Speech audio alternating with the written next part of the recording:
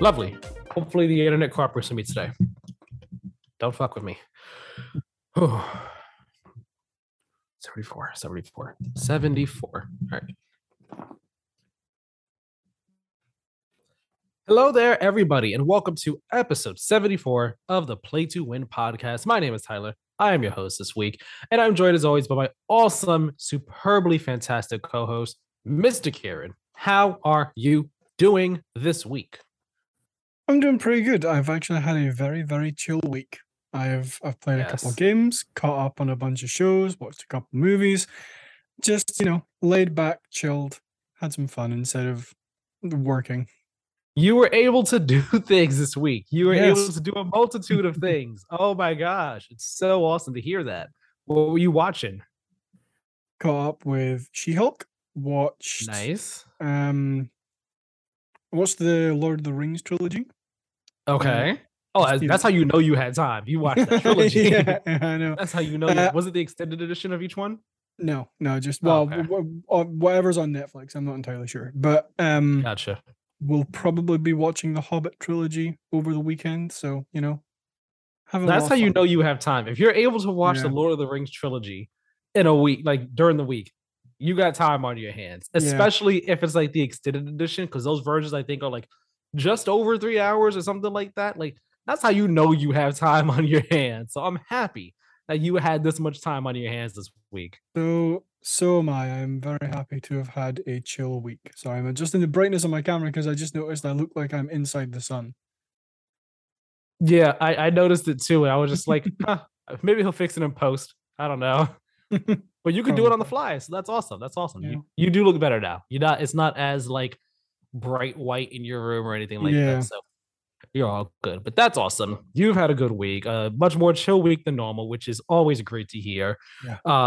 I had a pretty chill-ish. I had a pretty chill week. As a recovery week from the crazy weekend I had. Well, the crazy weekend / half of last week that I had. It was a good week. And oddly enough, at some point during the week, I realized that I felt like mentally re-energized and refreshed. Not because of the weekend, but just because it's like the lone weight has been taken off my shoulders. Like technically we still gotta wait for the applications to go out in October. So then I put my name into that hat and be like, hey, cancel my stuff. It should go through for sure. But like just knowing that it's a weight lifted off of me has mentally energized and refreshed me. So now I'm like planning certain things that I want to try and do and make moves that I want to make happen and all. And just having all that in my mind is going to be very excited about the future, hopefully the near future. So like I've been feeling good and I've been able to play some this week. I mainly just played Destiny this week. Catching up on that. We'll talk about it later. Both you and I have been playing that. But yeah, it's been a great week for me. I'm happy to hear it's been a great week for you. And I think it's going to be a great week on the show this week. Play to Win podcast show. We break down the week's biggest gaming news through in-depth discussion. Not a whole lot of big news this week, but we'll still get to it. We'll still have, I think a pretty fun, enlightening, and maybe passionate discussion about one of these topics in particular. Before we get to those topics though, remember, if you unpack our services, I said that weird. Podcast services. Subscribe, leave us those lovely 5-star reviews, let us know, and let other people know how much you enjoy the show, and share the show with anybody and everybody. It all helps so very much, so please do that. Same goes for on YouTube. Subscribe and hit that notification bell so you are alerted as soon as the video goes live, and you can watch it the very second it goes live. You can be the very first viewer. Do that, and then leave those likes and comments and shares. Again, all of that stuff helps with algorithms, helps us be more discovered and all like that. So we greatly appreciate it. Thank you all so very much for sticking around, watching each episode each week, listening to the episodes each week. We're happy to have you here. All that said, let's talk about this week's episode. This week's episode. My words, my mouth. It's all weird right now. You're just so excited to get into these topics. I know. That's what it is. I'm ready to talk about PlayStation and their new mobile division that they got going on. We're going to play a bit more of just the game review this week because, again, It's a bit of a light news week this week. Not too many main topics to talk about, or stories that could be main topics. So we're gonna be like some more guess the game review. We'll see if Karen will be able to guess the last couple games I had picked out before. Before we get into any of that, though, we need to talk about Halo. Yeah, Halo Infinite was in the news this week for not good reasons yet again. Unfortunately, let's just say people are very disappointed, very upset, and the game does not seem like it's going to be in the place it needs to be anytime soon. Nope. Karen, did you hear about this? Did you read about this? What do you're my Xbox guy here. You are my core Halo person here, I guess you could say. What's going on? So yes, I did read about this. I saw a couple articles, read through them, and I walked away. I'm like, well, this doesn't necessarily surprise me a whole lot, just because of the stuff that we've gotten from Halo over, since the almost year that it's been out. But I am the word you have here in the doc is very apt. I think it's very disappointing. Yeah, disappointing to say the least. For those who don't know, let's get into this. Let's just give a real top level overview of this. So on Thursday, I believe it was, 343, they put out a quick little blog post with the roadmap for the next, I think, 2 seasons, basically for the remainder of this year and season 3 of Halo Infinite, right? And this roadmap is not looking good, to say the least. It had a lot of people upset. And then it got even worse once people got to the 30-minute video that they put out, basically giving a breakdown of like, hey, here's what's happening, here's what's gonna happen going forward. Let's talk about this roadmap first now. So originally, season 3 was supposed to happen November of this year. And it was supposed to go November till March, I believe. Or at least we just knew November for certain is when it was supposed to start. I don't think we knew like how long it was going to go on. Don't think so, no. Now, season 3 is not happening in November. Season 3 is happening in March of next year. What's happening in November instead is a free winter update. This winter update will include the Forge beta. It will include campaign online co-op and mission replay. It will come with 2 new maps, one for arena, one for big team battle. Both of these maps were made in Forge. It will come with a free 30-tier battle pass. It'll also come with the match experience beta, a new like January event called Joint Fire, a new game mode called Covert One Flag, a December event called Winter Contingency 2, and quality of life improvements. Let's stop right there. Winter update. What are you feeling? I mean, honestly, I'm a little bit kind of back and forth on it. Like, I do think they're including some good stuff in here. Like, I'm really excited to get my hands on Forge. I'm really excited to check out the new maps. Not so excited that campaign network co-op and mission replay are the key words there. I'm sure we'll get into that topic. But I mean, like I said, I go back and forth on it. It's right now I'm more kind of for it than I am against it, but that's probably gonna change. Yeah, like on its own, I think this winter update, it's not that bad. I think it's fine, it's cool, it is what it is. I think it is still I think it's still disappointing that there are only 2 maps coming.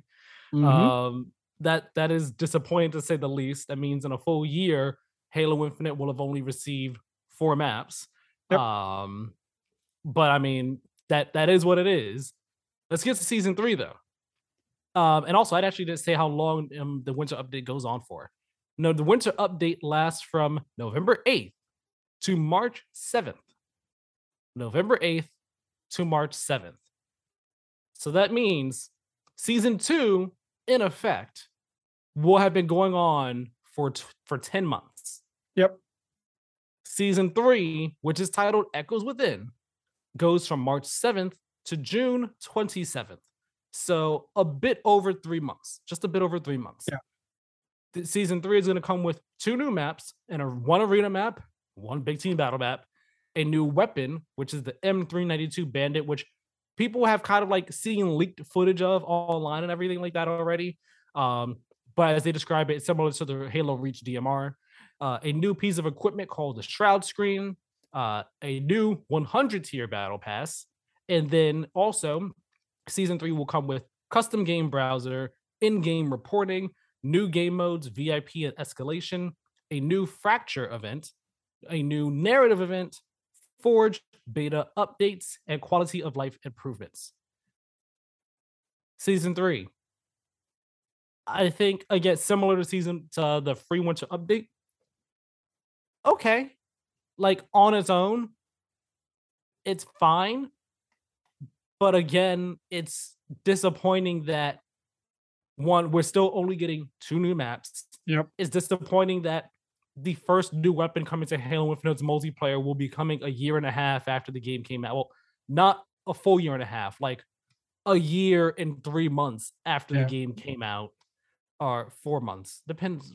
It's all weird time and everything. Because the multiplayer came out in November, but the full game came out in December. So really, it's like a year and December, January, February, March. So a year and 4 months since the multiplayer came out. Like it's, you gotta wait that long for a new one of those and that long for a new piece of equipment. It's just like we're waiting this long and then this is all we're getting after this much time. Like that's what makes it disappointing and just like lackluster. Yeah, like 100%. Like you say, it will have been out for a year and 4 months. We will have gotten a total of 6 new maps, 3 for arena, 3 for team battle, 1 new weapon, 1 new piece of equipment. I honestly don't know why they're not introducing more content more rapidly. Surely you would have, maybe not in like an entirely dedicated team, but you would have multiple people at 343 working on maps, weapons, equipment, game modes, what have you, year round, because that is what people are playing most in Halo. Like, I'm sure nobody is playing Halo exclusively to play the campaign over and over and over and over again. They will go and play multiplayer. So to see them not add a terribly huge amount of content in such a large space of time is very disappointing. Yeah, and when you watch the video that 343 put out, you have Joseph Staten there. You have Sean Barron, who is the head of live service. Joseph Staten, he's the head of creative. And I forgot the other guy who was there. He's the guy who typically has like the really long hair. He has the hat on as well. Blinking on his name. He's been in previous videos that 343 has put out for Halo Infinite. Halo fans, you probably know exactly who I'm talking about. I actually might open a window real quick in a moment because I see I'm looking kind of bright. I'm looking kind of dark and you're looking kind of bright right now. It's crazy how things have changed. I can't get the lighting right today. Yeah, I know the lighting never wants to work out. But that aside, when you watch the video, they kind of talk about this. And Sean Barron, who's the head of live servers, he was kind of on the hot seat. And he spoke kind of directly towards what you just said about, man, I'm like, it's disappointing that they're not putting out more stuff more frequently. Like, where is this stuff? And he says that, he acknowledges, I don't remember if he said it verbatim himself, but like he acknowledged that, like, yeah, like the way the game has been going so far, it's not okay. Like, it's not up to, players' standards at all. It's not up to, I guess you could say, industry standards in any way, shape, or form. Like, no one's happy with it. And it needs to be in a better place. The team knows it needs to be in a better place, and they want to get it into a better place. And that's one of their major priorities. That is achieving seasonality. When they say that, they mean putting up more content faster with an ideal goal of 4 seasons per year. Like he said in the video that just having, 2 seasons per year is not going to cut it. Like that's not like 2 seasons per year that are 6 months long. Like that's not going to cut it the way they've been doing things. And they need to get more content out faster, more like with ideal goal of 4 seasons per year. So the reason that they're delaying season 3 is because if they put it out at the original scheduled time of November this year, that it would have been doing a disservice to everybody. Like no one would have been happy with that end result. So they needed to delay it in order to give it more time to get to where it needs to be. Because with season 3, their goal or their idea is that with the launch of season 3, that's when we'll start seeing them working towards, or actually making those tangible steps towards achieving seasonality. That's why season 3's length is much shorter than the past few seasons. Yeah. And he said in the video that, the ideal goal is to have the seasons be like 12 weeks long. Like that's the ideal goal. But they'll first start taking steps towards it of, okay, maybe the seasons are 20 weeks long, then like a bit shorter, then a bit shorter until we get to that 12 weeks. Like they want to get there. Season 3 is the start of that. But it's still disappointing nonetheless that it's taken this long to get there at all. And while Sean Barron is the head of live service, that's just, if I'm correct, my understanding of his role is not creating the content, but having the schedule and having everything's moving, like having everything moving and being able to have things, adjusted and changed on the fly and whatnot. Whereas Joseph Staten, who's the head of creative, he's the one that, as of my understanding, is the one who creates the things for the season. So the maps, for the weapons, so the equipment, like that's his team's thing. So like I believe he even kind of talked about, there needed to be more content in these seasons as well. So the team is well aware of all this, but it's still disappointing nonetheless that it's been such a lackluster performance in showing from Halo Infinite's multiplayer since the game launched. Like that, it just has been. No, like it absolutely has. Like again, like we've mentioned it a couple of times now, that they've added 3 new maps to each, like multiplayer mode. They've only added 1 new weapon, 1 new piece of equipment that's not coming until March next year, a full year and 4 months after it launched. Like I want them to get to a place where they're doing 12, 14, 16 week seasons, whatever it's going to be. I want them to get to a place where they're adding, say, 2 new maps per season, every second season, into multiplayer. I would like them to get to a place where they're adding a more consistent and frequent flow of like new weapons, new equipment, new modes. I understand that's going to take time, but that still doesn't dissuade my disappointment so far that this doesn't really feel like a service to Halo, if that makes sense. When you say a service to Halo, you mean like it doesn't feel like Halo is being a live service game, or do you mean it doesn't feel like the way things have been going has been doing Halo any services, like any favors? The latter. I think, to me, Halo has always been a game that is like, just for example, back when it was Bungie, they were adding new content. They were making sure that there was stuff to do. They were making sure that people wanted to play their game. And so far, at least to me, it doesn't feel like 343 has that focus with Infinite. Yeah. And I mean, there's always been the conversations with Infinite, the talking points of how 343 just kind of has been using a bunch of contractors, and the contractors, they're there for a bit. Yeah. And then when they leave, then they bring in new people, and then the new people have to figure out what's going on and stuff. So like that's played a factor in the game's trouble development, whether it be for the campaign up to release, with the multiplayer as well. Like that's been a huge factor. COVID, of course, cannot be ignored or discounted. Like, of course, that's going to play a factor in things. But at a certain point, you got to wonder, like, okay, like we can give you grace, we can be patient, but that runs out after a certain point. Like, like once we found out season 2 is another 6-month season, that really was like pushing a lot of people's patience. And this right here, it's kind of testing it even more. And I feel like it's at a point where people are either going to bounce out the game entirely for different reasons. We'll talk about it. Or they're just like, all right, I'll see you when I see you. But I want to talk about the achieving seasonality thing.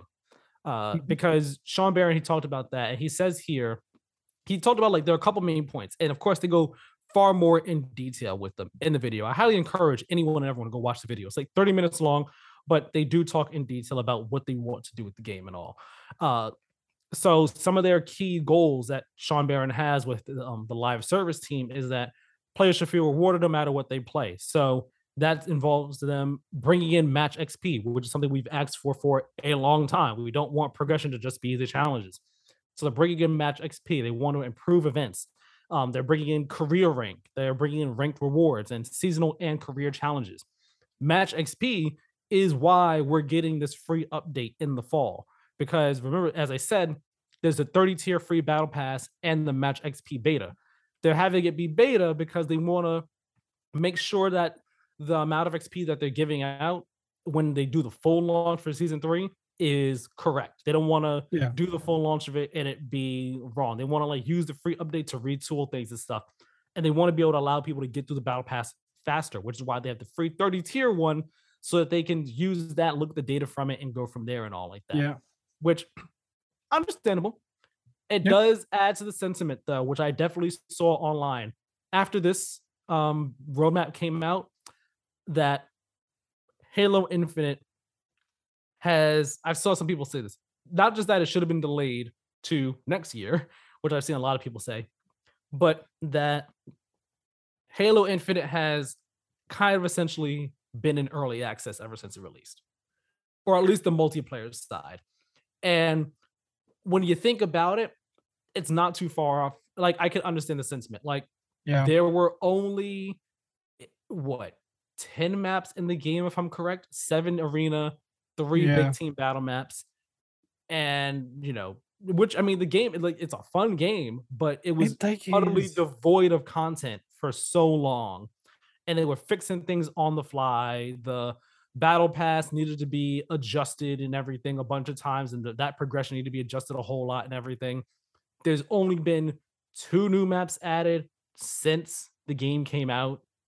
Nothing else other than that. There have been a few events here and there, but nothing like really impactful or consequential for the game, like to get a whole lot of people talking about it. So like, I can understand that perspective that people have had. It's like, so essentially the game's just been in early access all this time, and we've just kind of been like, testing the waters with it and everything. So I can understand the disappointment.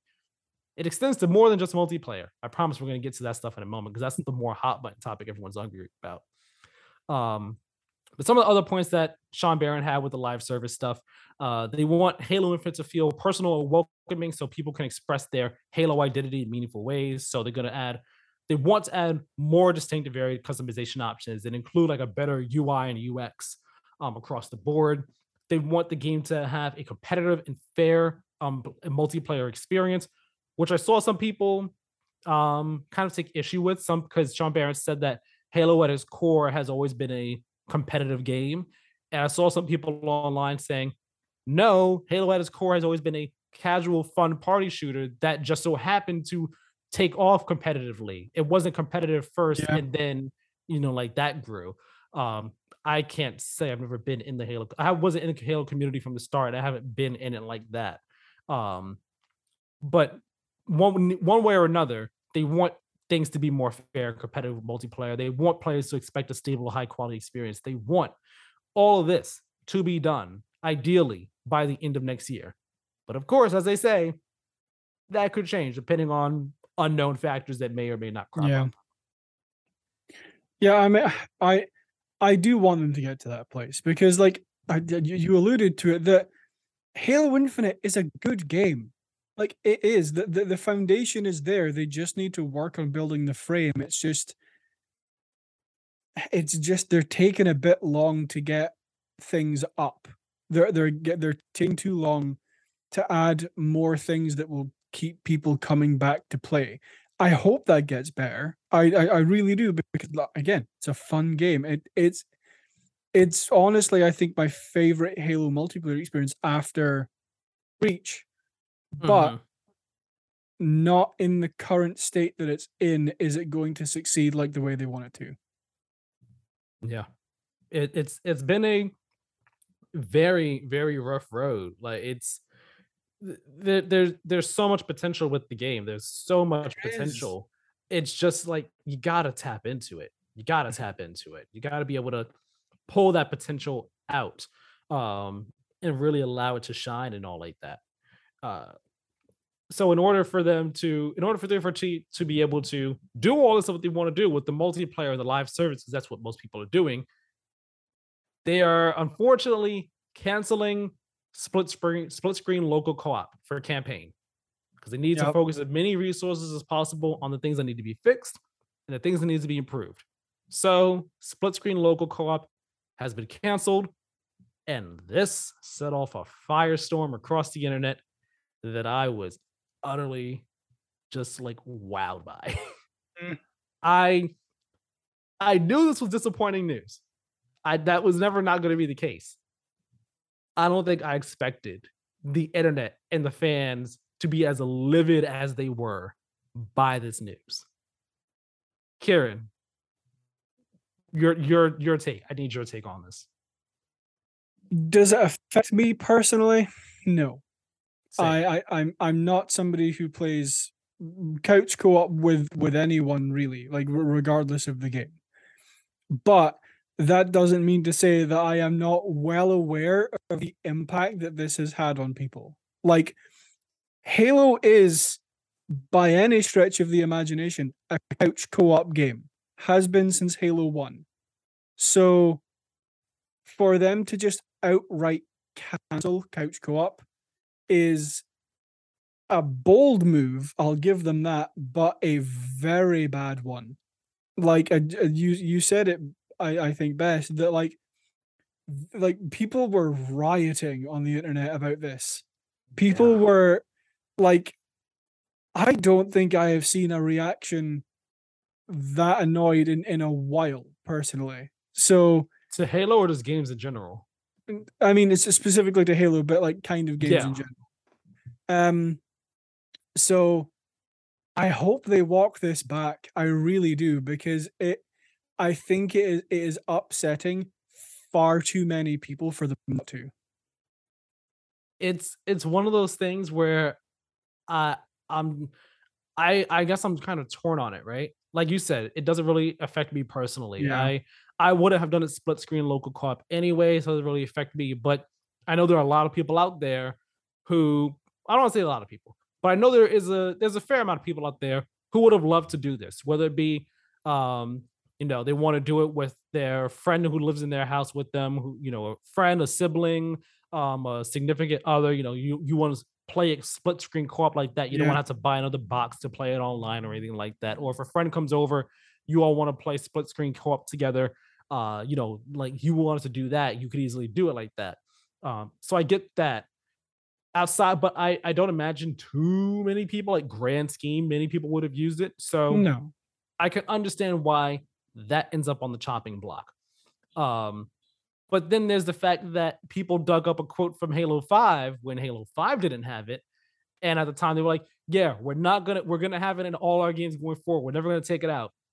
And then they're doing it now. And it's just like, you said it before and you did it before, you said you weren't gonna do it again, and you did it again. So like I understand that perspective of the anger and all like that. And I'm like, here with Infinite, I'm like, if this is what needs to be done in order for the multiplayer to end up in a better space, like you do what you have to do. You cut the thing that is the least likely to be used, I guess you could say. And in this case, if that has to be split screen co-op, then you cut split screen co-op. And I was thinking to myself, like, I imagine the reason they couldn't get to work was technical issues, of course. And I imagine it probably has to do with the Xbox One version. This is still a game that is on Xbox One and Series X. So having that open world split screen local co-op on Xbox One, I imagine was incredibly taxing. And, it's a thing where you say, okay, just do it on the next gen and not the old gen. But I'm sure Microsoft, just like with Minecraft right now, they wouldn't want to put it on they wouldn't want to do that on console because they want the feature parity. They don't want one console being better than the other in any way, shape, or form. So I imagine they were like, it's either both or none. And that's probably what ended up happening. Is like, all right, we got to cancel it for both. It is what it is. I'm sure many people would have been fine with it being a next gen only feature because like I'm so certain it's one of those things where having it working properly and correctly might have been a bit too taxing for Xbox One. But then you see people online on Twitter using glitches, right, to get local split screen co-op working on their consoles, both old gen and new gen. And it's like, Okay, at this point, it's like, all right, if it's working on like the original VCR looking Xbox One, like through granted, it's through a glitch, and I think people were saying like there's desync in terms of like time of day, and I think there is a wow, you look like something What? out of Yeah, a I just noticed. yeah, you Hang look on. like just turned into a like a goth just like music video all of a sudden with the coloring. Jeez, Louise, What that was very is weird. going on? Cthulhu came over, took over your computer and your camera and stuff. Apparently. I'm gonna keep on going though. Yeah. Um, yeah. So like, I mean, granted, there's people are saying who are doing the glitch. Like there's desync with the time of day, and I think there's like frame rate issues with the map. I believe when you're in like the map of the entire of the ring that you're on.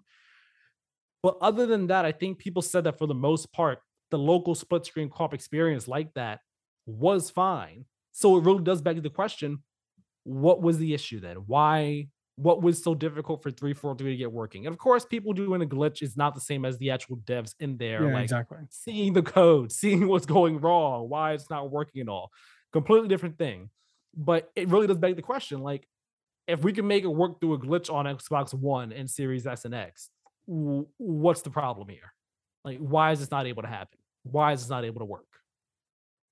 Yeah, and I think it's also the fact that I I agree with you. I think most people would have been fine if they were like, sorry, it's Series S and Series X only. Like, one, people are going to upgrade at some point, right? It might not be through the course of this generation, but they will upgrade to a different console at some point. And two, that's still a large portion of your player base, I'm guessing. Like, that's still a large portion of the people who would maybe want to use that feature. Again, that's I have no data on that, so this is just a an educated guess a little bit. But I'm with you. I don't understand why they can't do it. I don't understand why, if you can do it in a glitch, I'm sure even if they just had to delay it a little bit longer and take some more time to work on it to get to that point where they could offer it on every platform that Halo Infinite's available on. Like I just don't understand why the decision was made to outright cancel it, other than, or I will say, I do understand the part of it that's like they need to work on other things. They need to work on getting content out faster. They need to work on quality of life improvements, making the game better, just in maybe making some new content for the campaign. Who knows? But I still think that this was a bad move. Again, not for me personally, just for the wider Halo community. I do think this was a bad move. I hope they walk it back, even if they're like, it's coming in season 4 or whatever. Yeah, I think indefinitely delayed would have been better than outright Yeah. canceled. Um, and this does bring up the question I've seen some people ask of what does this mean for campaign now?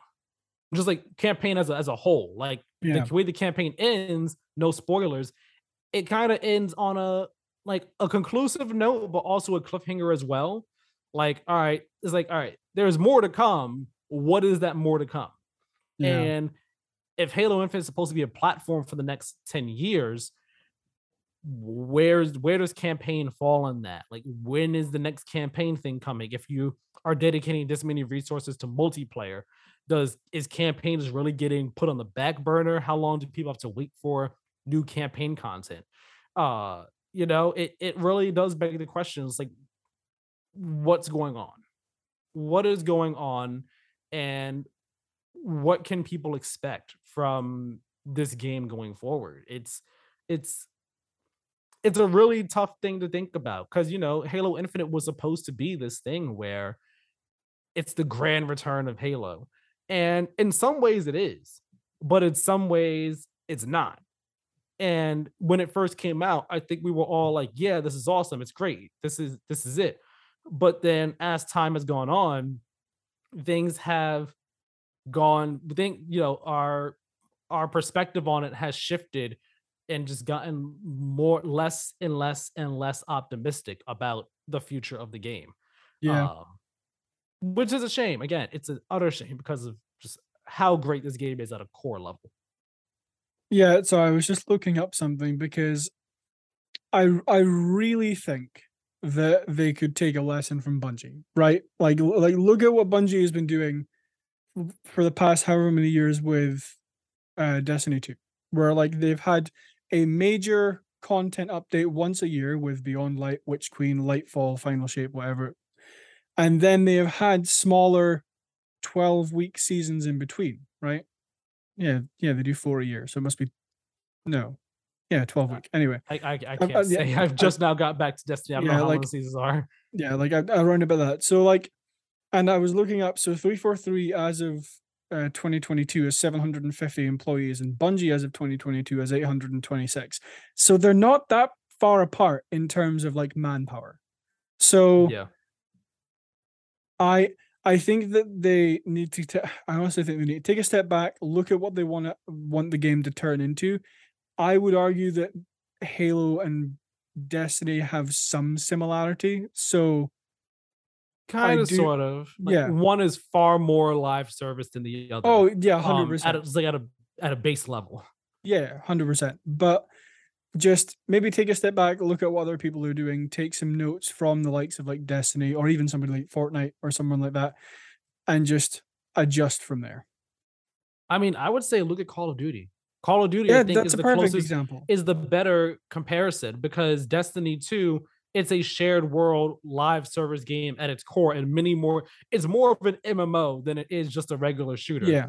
Fortnite, it's a battle royale game. So like the way you kind of structure your live service for that is going to be different from the way you structure your live service for a regular multiplayer shooter, a la Call of Duty. Call of Duty, it's, there is the main 6v6 multiplayer, whatever, but then there is the Warzone Battle Royale too. Yeah. And they both kind of work together with how the live service gets structured for it. And it's worked pretty well. So I think Call of Duty is the better comparison point in terms of what you could do or how you could go forward.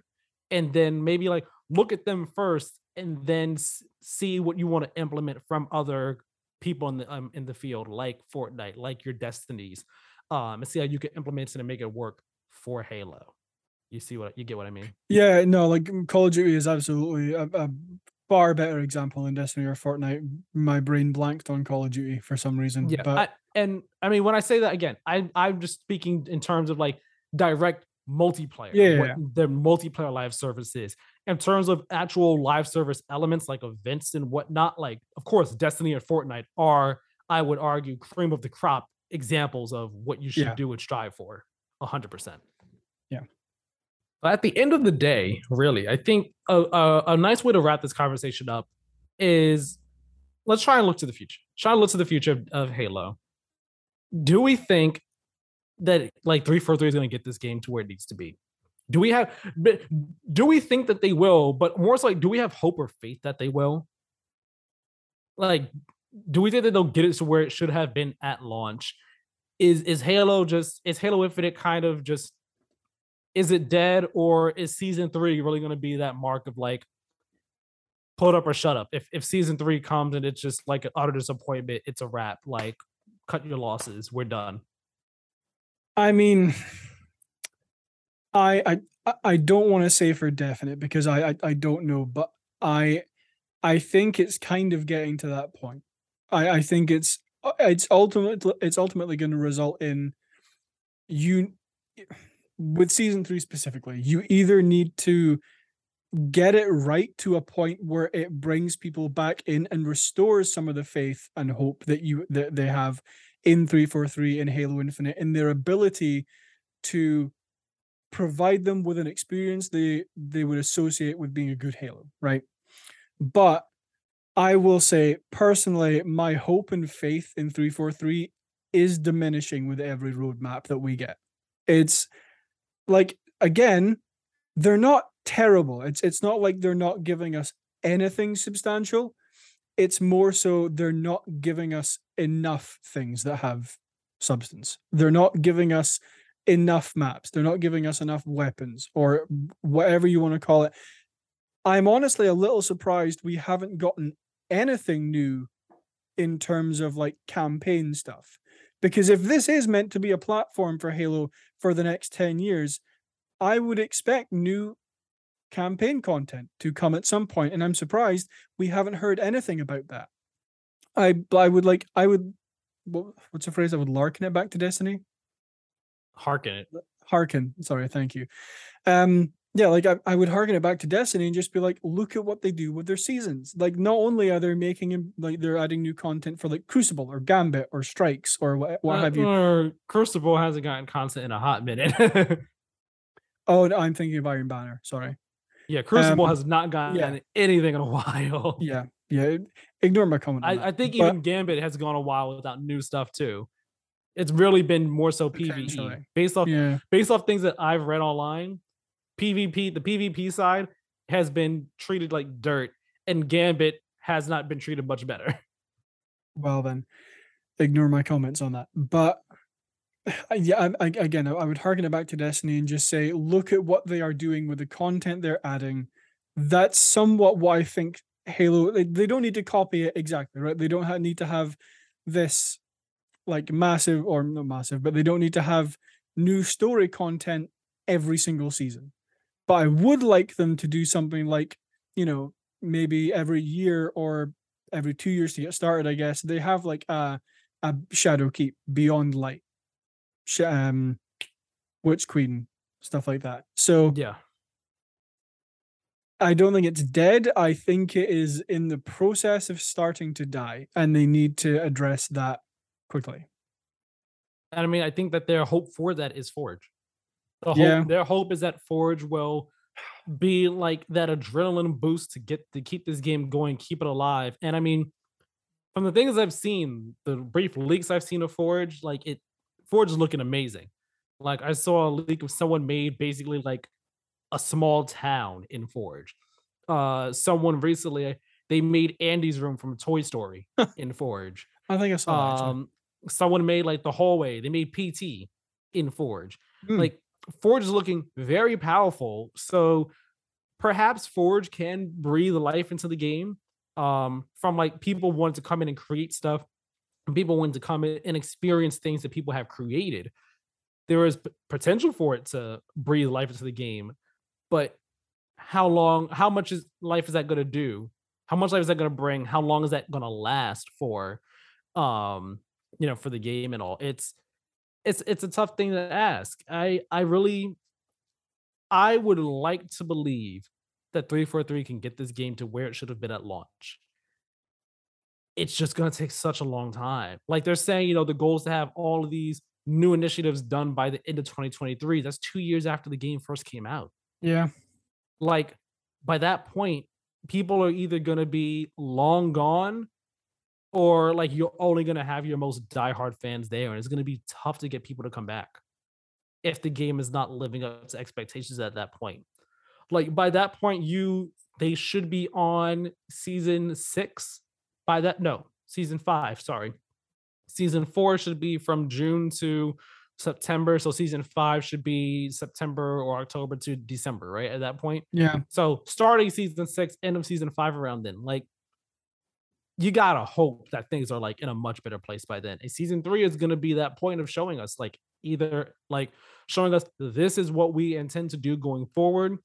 And if you can't show us anything good, and if you're showing is more of this, more of what we've been getting recently, I don't see much of a bright future for the multiplayer of Infinite. And that's not even to speak of the campaign. Like we haven't heard much of the campaign or anything like that. Maybe the battle royale that certain Affinity is working on can help. But again, that then brings into question of, like people were saying all this time, if Halo had a battle royale, things would be better. Not necessarily, because see the state that the current game is in right now. Don't think battle royale will be in a much better state. So like you introduce battle royale, that will bring a surge of people for sure. But again, it brings the question of, can that be maintained? Can that be kept up with? Can that be, constantly, constantly living and breathing? Yeah. There's a lot. There's a lot that needs to happen over there at 343. I want them to get this game in better shape because I think back to my review. At the end of the review, I said, Master Chief. We could confidently say that Master Chief is back and he's here to stay. And like at the time, that was true. Now, not too sure about that, and that's disappointing. Yeah. The last thing I'll add onto onto this is in terms of your mention of certain affinities battle royale. I almost don't want them to release it until they have Halo into a good spot. Like, I honestly don't really care if that comes a year, 2 years from now. I want, like, because like you said, that's going to add more work. That's going to add more things to manage. That's going to add more content to deliver. And when you haven't been delivering enough content already, diversifying the pool of content that you make when the pool is tiny is not a good move. Yeah. We'll see. We will see. But Halo Infinite is in a tough spot. I hope for the best. I hope for the best. You know, don't overwork the team. None of that. We don't want anyone getting, you know, being physically or mentally harmed by any of this. I'm not calling for 343 to be removed from Halo. I've seen some people call for that, and it's just like, who would you give it to? Who would you give it to? Like, Halo 343 was made for Halo. Like, other teams could do spin-off games, sure, but you're not going to take the core series away from 343. They just need help. They need help. Halo needs help, and it's sad to see in the state that it's in right now. Let's shift gears now, though. We've talked a lot about doom and gloom for Halo and all like that. Let's shift to a more optimistic angle on things with PlayStation. Curious new mobile acquisition that they made here for a mobile division that they have hated. PlayStation this week they acquired Savage Game Studios. This is a team that was founded back in 2020. And they are joining a newly formed PlayStation Studios mobile division. And Savage Game Studios is currently working on a AAA live service action mobile game. Right there, Kieran, what are you thinking? Because my thoughts are this was bound to happen. PlayStation has already made clear they intend to, you know, continue branching out from just the console. They're branching into PC now more. I think they kind of mentioned in the past, you know, wanting to do more stuff with the mobile as well. It was only a matter of time before we ended up with a mobile division. The one, you know, thing that the one concern people had when it came to mobile was, is this going to take away from the console groups? Like, we don't want our Naughty Dogs or our Insomniacs, our Sony Santa Monica's having to make mobile games just because, you know, you want to branch into mobile. So, like, that was a concern at all, but it was clear they're moving in this direction.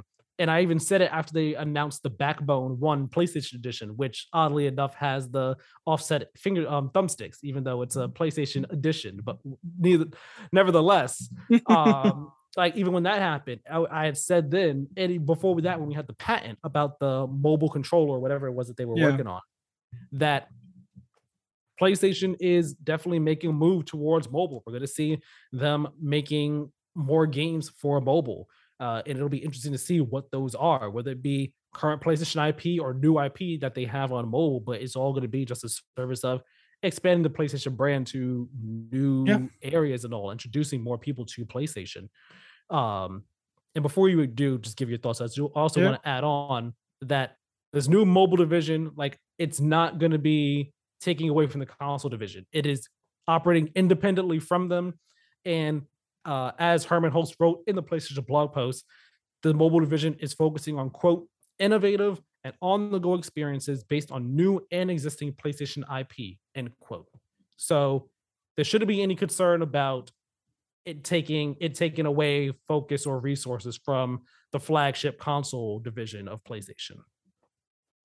Yeah, I mean, I honestly think this is a great move.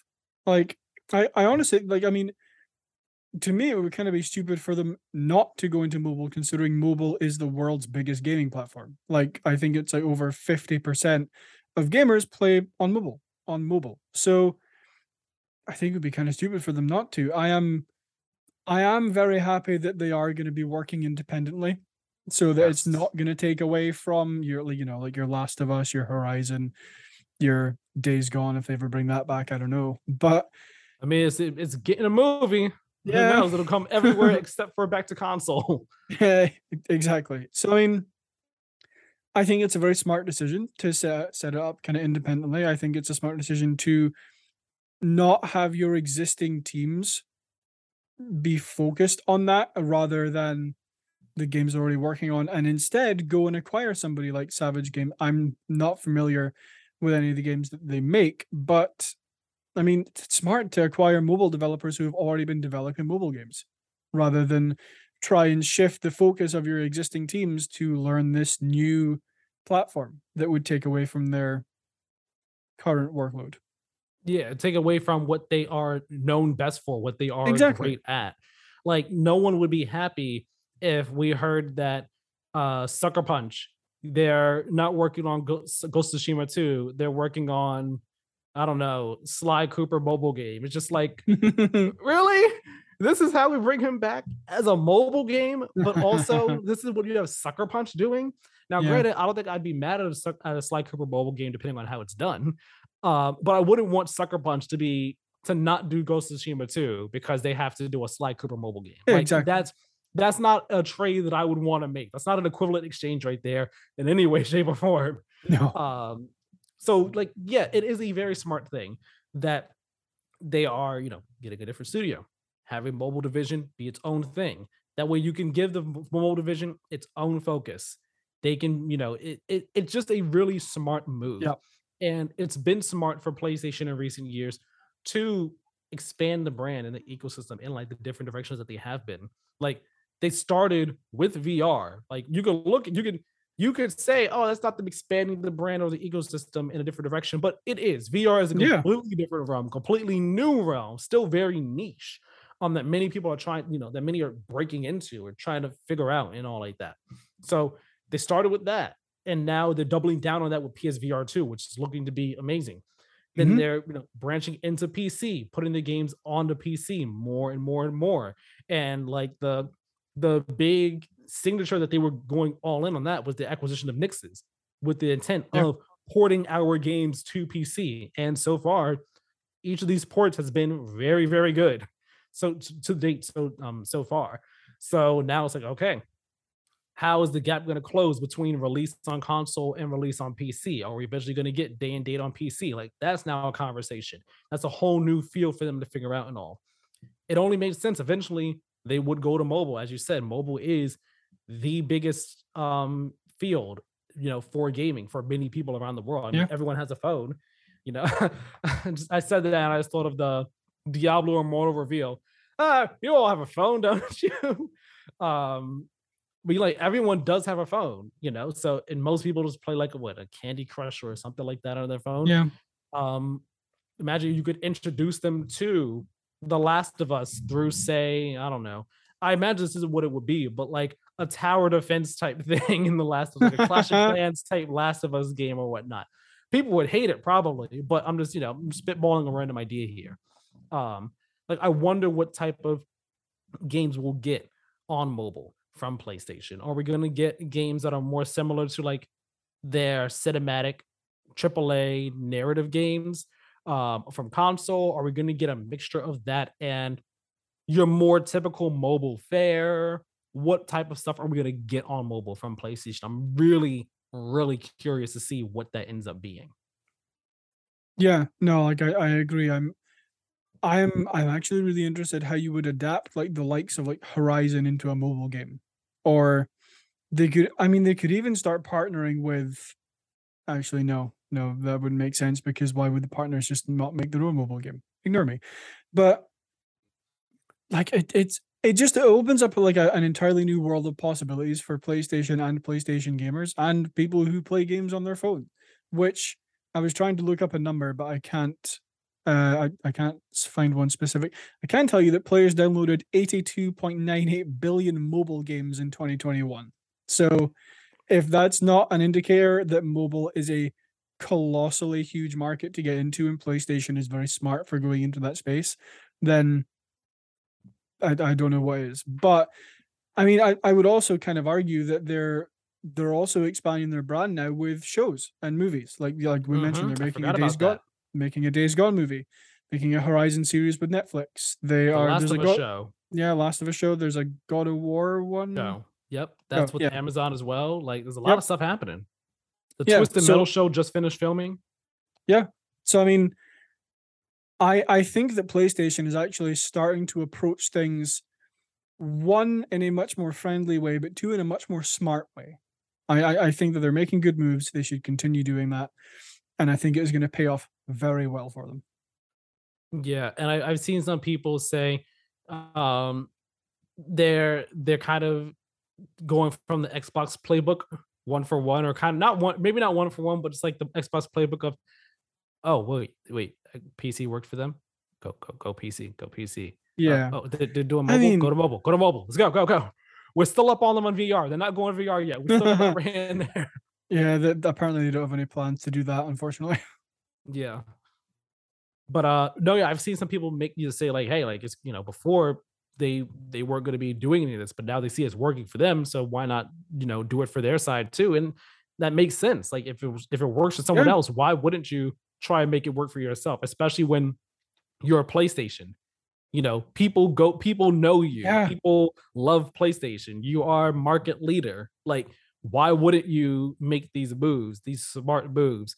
Um, as long as you're not taking away focus from your core fan base, which is on console. Like, as long as you're yep, not doing them any disservices, why wouldn't you try and expand your brand and ecosystem into different directions in ways that will help point them all back to the core one yeah, of your console? The shows are being made, the shows and movies are being made because you want to adapt them, but also introduce them to other people. So they say, hey, I wonder, yeah. that was based on a game. That was a game originally. Let me see if I can play that game. I want to play that game. You know? Oh, I'm playing this on my phone. I'm playing the Last of Us mobile version. I don't know. Just pull out a name. Betty, I'm playing Uncharted. I don't know. I'm playing Uncharted Mobile Adventures. Oh wow, okay. This is based on. I've heard Yeah, about Uncharted for console. Let me see about playing on PlayStation. Let me see if I'm playing on console. You know what I mean? Um, it just makes sense. My only hope, though, my concern is that I hope that PlayStation does not go down the typical mobile game trappings of being super like egregiously monetized and predatory with the yeah, monetization and all like that, and scummy with how their games are structured and put together because they have to appeal to the mobile game market. I hope they don't fall into that trap because that was wouldn't be people wouldn't be happy with that, and that would also like put a damper on the PlayStation brand name yeah, as a whole. exactly. And I know PlayStation isn't going to want that, so I imagine they're going for quality here, not just Yeah. like dollar bills. Yeah, and I mean, like, I don't think it would be wrong of them to put in like a little monetization. Like, you could have Yeah. yeah, like I mean, you could have ads on like the start menu or whatever. You could have ads in like the start new game, the main like home screen. Please, for the love of God, don't do what every mobile game seems to do, and it's like, oh, you played this for 5 seconds. Here's an ad. Oh, you did this for another five Hmm. seconds. Here's an ad. Or every 5 seconds remind me like, hey, buy more gems, buy more gems, buy more Yeah. gems. Like the Like, gotcha mechanics, like yeah, don't if you got gotcha mechanics, people are not gonna be happy. Genshin Impact, exactly. people love it, but I think even with Genshin Impact, people like criticize the gotcha mechanics in that game too. So like Yeah, be be real smart about how you do these mobile games. Like that's yeah. gonna be a huge thing. Yeah, I mean, you could also just charge people for them. You could also like, I mean, it might not be a huge amount of money, sure, but you could just say, "Hey, this game is $3. This game is $5," depending on like what the IP is, how long the game is, who worked on it, whatever factors you may want. But like, you don't have to go into this super aggressive mobile market. Well, you don't have to go into this mobile market super aggressively in terms of we need to monetize every second that people are playing this game. Like Mhm. my least favorite one is when you like finish a level and then it's like claim your reward. So you like or like you click on it and it's like, oh, to get this, you have to watch an ad. I'm like, no. I immediately just close the game. So yeah, I again I do think this is a very good move. And I have trust in PlayStation that they will do this in a way that is beneficial for everyone. Yeah. I wonder if there will be PSN integration. So, like, there's been rumors that like That'd there's be gonna be interesting. a PlayStation launcher for PC and then PSN Yeah. integration there some way, shape, or form. I wonder if there'll be PSN integration here, where like when you play these games, you could sign in with your PlayStation Network account, and if there'll be trophies for these games, that way you can get trophies on mobile with your mobile games too. that'd be, I mean, it'd be neat. I don't see any harm or foul in doing it. I don't see a reason not to. Yeah. I also could see them doing something like, just for example, when Ghost of Tsushima 2 comes out, they could be like, if you pre-order the game, you get access to the Ghost of Tsushima mobile game. I don't know how I feel about that. I'm not even gonna lie. I don't think I like that idea. Okay. I don't think I do. Because then that gates a game behind a pre-order. No, I mean, I'm not saying like it's exclusively available for people who, like, you could get early access to it or something with Early access is a different thing. Even still, I don't know how I feel about that. Fair. I think let's not do that. Let's not do that. I think I don't. That just sounds kind of scummy and gross to me. I'm just like, let's not do that. Actually, like, it's one thing if it's like, you completed this in the game, you get this reward in the mobile game. I think like that's fine. That's fine. Yeah. But I don't know if I want, like, hey, you pre-ordered, get early access to the other thing. Just like, I mean, there's no harm in it really, but I don't really like the sound of it. Fair. That's just me. It's a personal thing. It's a personal thing for me. Yeah, I mean, I'm just not a big fan of mobile games in general, so like I don't really have an opinion on it. But like, depending on what PlayStation come out with, I might get into them. I don't know. Yeah, same here. I might give them a try. I might give them a look-see. Yeah. You know, as a PlayStation guy all my life, I feel like I'd be doing myself a disservice if I did it, you know, at least give them some attention, give them a try or two, see what they are based on what they are and all like that. So keep your eye on it. PlayStation's mobile stuff. Be curious to see where this all goes from here on. Yeah. Oh, I also kind of hope that they don't, like, it may happen, but I hope that we don't get like, and now here's the mobile section of our PlayStation showcase. It's just like, oh Yeah. everyone's tuning out now. Yeah. Or, here's a state of play with our mobile games. It's like, I See, I mean, I don't think I would mind that too much, as long as they let people know beforehand, hey, this is a mobile division state of play. Yeah, like that's a different story. If it's a mixed breed one, that it's just like, if it's your PlayStation showcase, no, don't do that. It's exactly what I was going to say. It's like in the middle of their like biggest showcase of the year, like, and now we're going to talk about mobile. It's like, all right, we just announced Spider-Man 5. All right, after Spider-Man 5, here's 10 mobile games for you, back to back.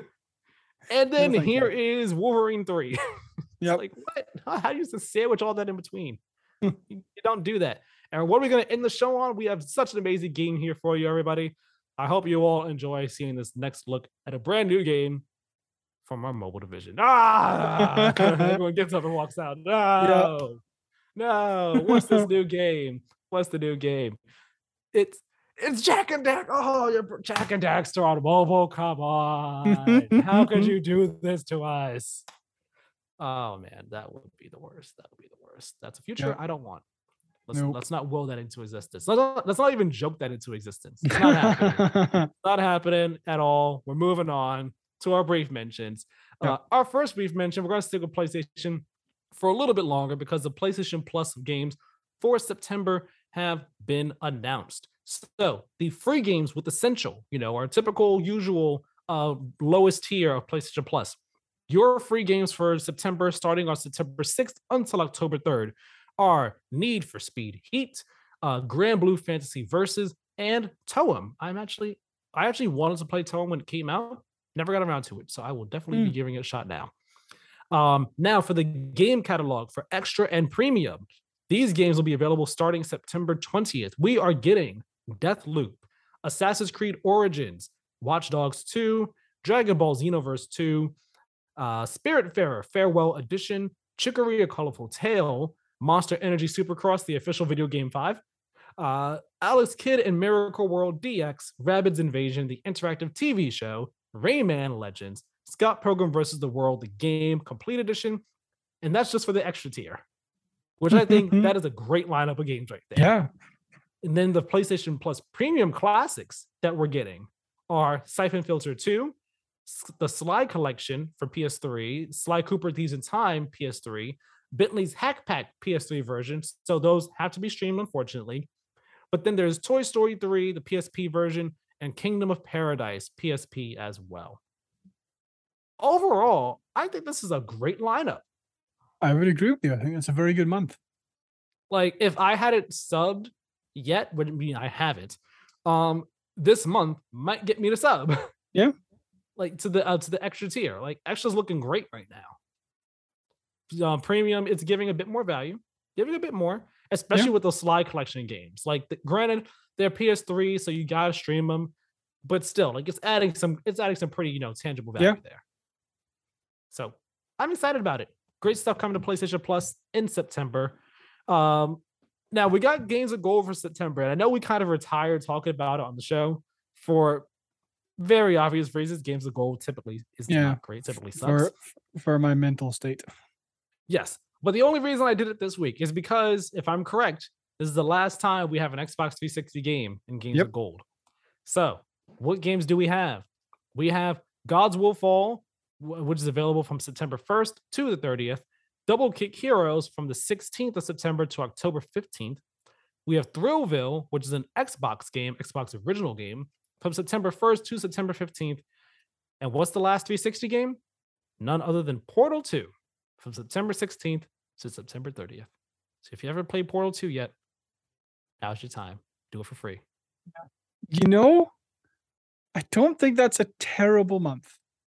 Like, I don't know any of the games aside from Portal 2, so I can't say whether or not it is. Again, this is just my opinion, but like, okay, Gods Will Fall, Double Kick Heroes, don't care about. But Thrillville is actually quite fun. I remember playing that quite a lot on the PC at my cousin's house, so I will definitely be claiming that. And I mean, they went with a pretty big banger for the last Xbox 360 game. Portal 2 is a very well beloved game. Oh, so, for sure. Obviously, yes, it could be better. It's Games with Gold. It's not going to be great. But in terms of like, in the grand calculus of Games with Gold, then the grand calculus of the multiverse, this is the best it could be. Exactly. In the grand calculus of the multiverse, it's not that terrible. Much better than we've been getting recently. Yeah. So figured I'd throw it on in here. It's in the last 360 one. We got to give it a special mention. All right, couple more brief mentions here. Not too many this week, actually, though. Quantic Dream has been acquired by Chinese company NetEase, although Quantic Dream will continue to operate independently and publish its games on all platforms. Good for them. Sony and Tencent have increased their ownership stake in From Software. So Sony now owns 14.09% of the company, and Tencent owns 16.25%, for a combined total of 30%. Kadokawa still remains the largest stakeholder with a 69.66 ownership amount, though. You got people out here saying, Sony, buy them entirely. It's just like, it's not going to happen. They give her the money, though. Give her money to help them make stuff. Mafia fans, get excited because a new game is in development at Hangar 13. Got to wait a few years for it, though. Sorry about that. But at least it's happening.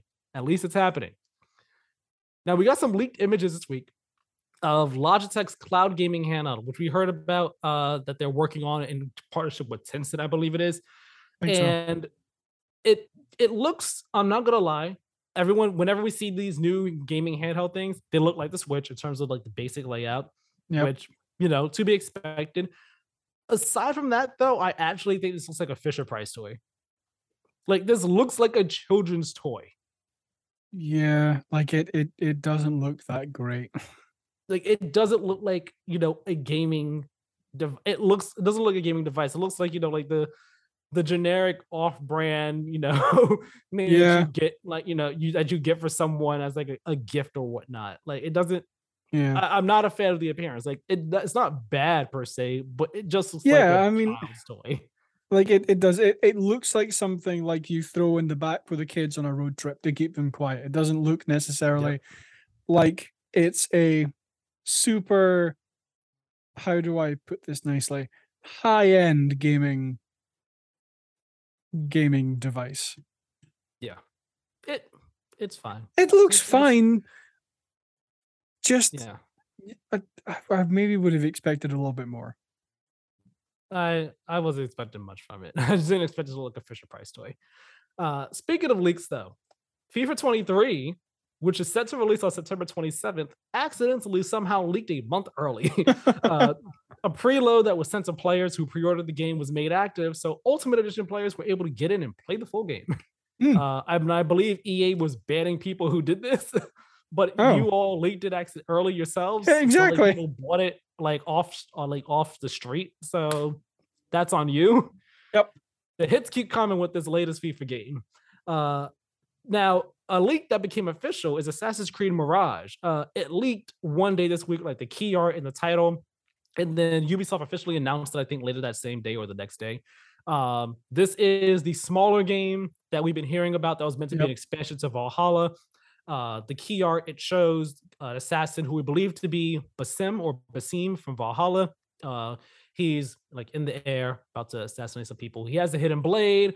You see an eagle in the back. It's in, I believe rumors of having it in Baghdad. Other rumors I've read or leaks I've read is that the game is bringing back like the large crowd system from Unity. Like it's really going back to older Assassin's Creed. So I'm happy about that. The full reveal though, coming September 10th during the Ubisoft Forward, which is at 12 p.m. Pacific time, 3 p.m. Eastern, 8 p.m. UK on September 10th. That's a Saturday. I'm happy they're doing this on a Saturday and not like a weekday. Yeah, me too. Development on Splitgate, the Portal-based Halo-looking type shooter, that is ending as 1047 Games, the developer, is shifting its focus to a new shooter set in the same universe. Splitgate will still get smaller updates and fixes, and a new free battle pass on September 15th, but Team's main focus will now be the new game. Looking forward to what it is. A Cyberpunk 2077 stream has been announced for September 6th at 8 a.m. Pacific, 11 a.m. Eastern, 4 p.m. UK. And the stream will focus on the future of the game as well as the anime series Cyberpunk Edgerunners. I'm very curious to see this stream.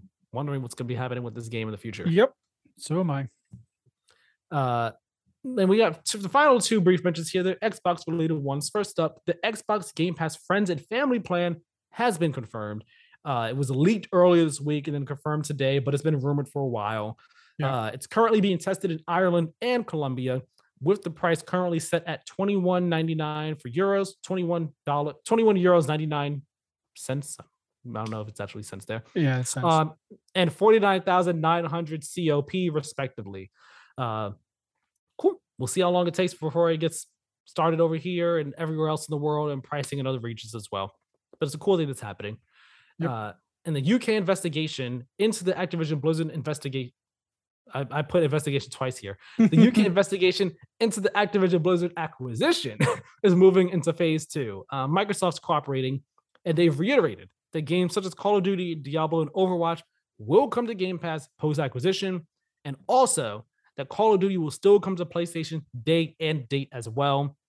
And also, Phil Spencer, he said, hey, well, I don't think he said this, like, put this out himself, but I know The Verge reported on this. But apparently Phil Spencer made it known, like, hey, we made a signed agreement to PlayStation earlier in the year in January, saying that PlayStation will get Call of Duty for several years after the current contract ends. So what several years equates to is anyone's guess, but it seems like we don't have to worry about PlayStation losing Call of Duty for a couple years at the very least. At the very least. The common theory right now is that it will be there until the next generation. That's what people are thinking right now. Like, once the next generation starts, Xbox might make it exclusive. Potentially. I do have one final brief mention to throw in here. It's real quick. Another Xbox One, that the Coalition is now working with Undead Labs on State of Decree 3 using Unreal Engine 5.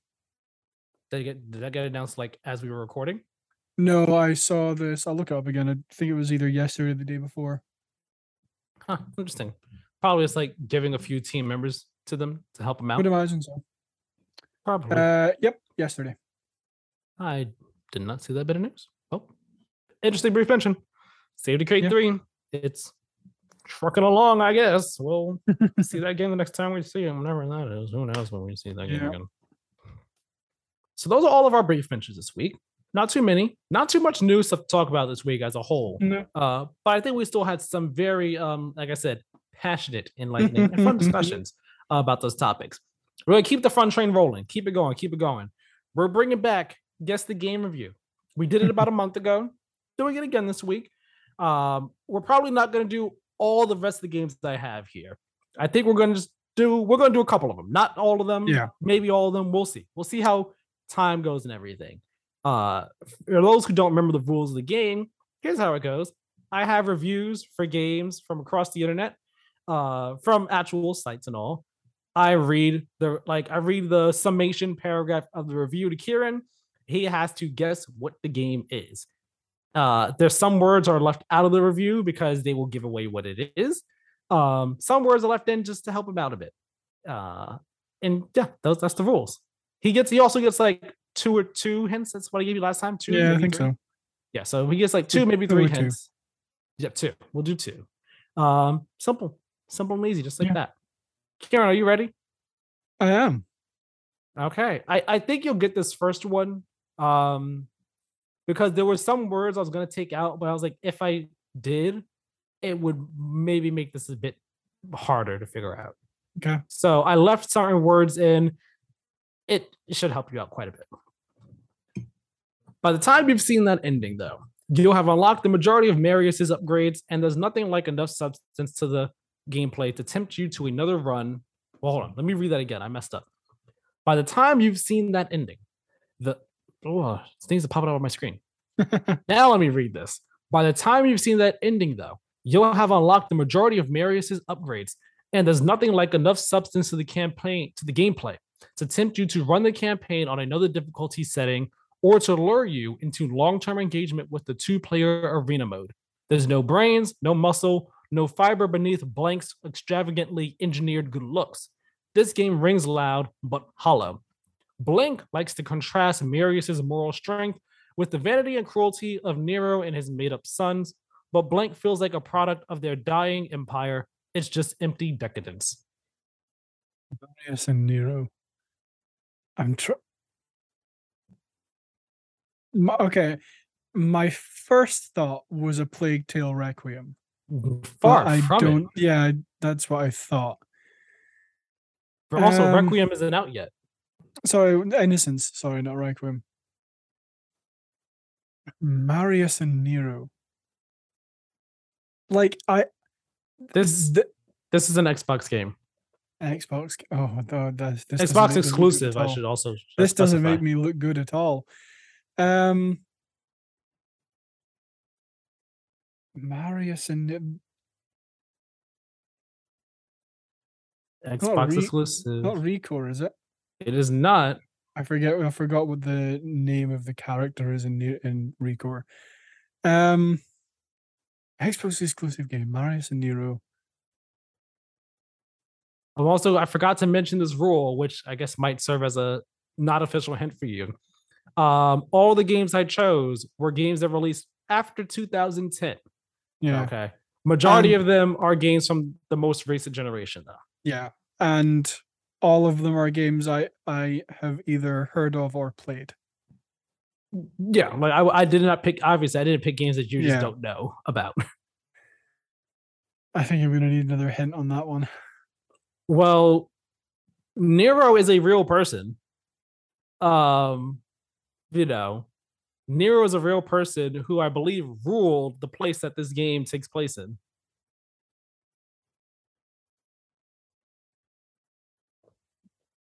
There is nothing coming into my brain right now. I cannot think of a game that has Marius and Nero as characters. You might not have played it, but Rise, Son of Rome did. Damn it. I did. I played like half of that. But like I played it. Like I think that's the game I got with my Xbox. With my Xbox One. If I said it was a launch title, you would have known instantly, which is why I say that. Yeah, I would have. That would have been too much of a hint. Yeah. Yeah, 5 out of 10. I kept Marius and Nero in there because I was like, if I take those out, it's gonna be way too hard to figure out what this game actually is. Yeah, man, you didn't get it. You didn't get it. You failed to figure out that it was Rise, Son of Rome. I look like a bad Xbox fan here. I was about to say you've let down the Xbox community. How could you? I have. I'll just sell it now. Yeah. All right. Let's see if you get this one. Blank is made up of many different parts that are pretty good, but the whole is consistently undermined by poor choices in the game's multiplayer economy. No aspect of Blank is beyond redemption, but it's hard to fall in love with any part of it. It's mostly a disjointed, sporadically fun collection of modes set in familiar blank scenes. Because players have no idea what is really being sold to them, or when you have a big name launch that gets in the way of itself more than it creates fun. Blank fans who feel compelled to try everything in the franchise will probably have an okay time, but the lack of clear vision that Blank shows at its debut is too much uncertainty for a AAA shooter, much less one bearing the Blank logo. Okay. Multiple game modes. While you think about that, I forgot. Ollie Welsh from Eurogamer wrote the Rise of Son of Rome review. My initial thought was Mario Party, the newest one. It is not. Well, yeah, I know. Not exclusive game. It's a very controversial game, though. I think I guessed this last time. It's not Outriders, is it? It is not. No. The first sentence should be the giveaway for what this is. So it's a shooter that has multiple game modes that people weren't necessarily happy with that is released since 2010. Very controversial one. I'm going to read this again. Pay attention to the first sentence. If you figure out what this is, just say it. Blank is made up of many different parts that are pretty good, but the whole is consistently undermined by poor choices in the game's multiplayer economy. No aspect of Blank is beyond redemption, but it's hard to fall in love with any part of it either. It's mostly a disjointed, sporadically fun collection of modes set in familiar blank scenes. Because players have no idea what is really being sold to them or when, you have a big name launch that gets in the way of itself more than it creates fun. Blank fans who feel compelled to try everything in the franchise will probably have an okay time, but the lack of clear vision that Blank shows at its debut is too much uncertainty for a AAA shooter, much less one bearing the Blank logo. So it's a shooter in an existing franchise. It is a shooter, yes. It's a shooter in an existing well-known franchise. Well-known franchise. Not exclusive. Not exclusive.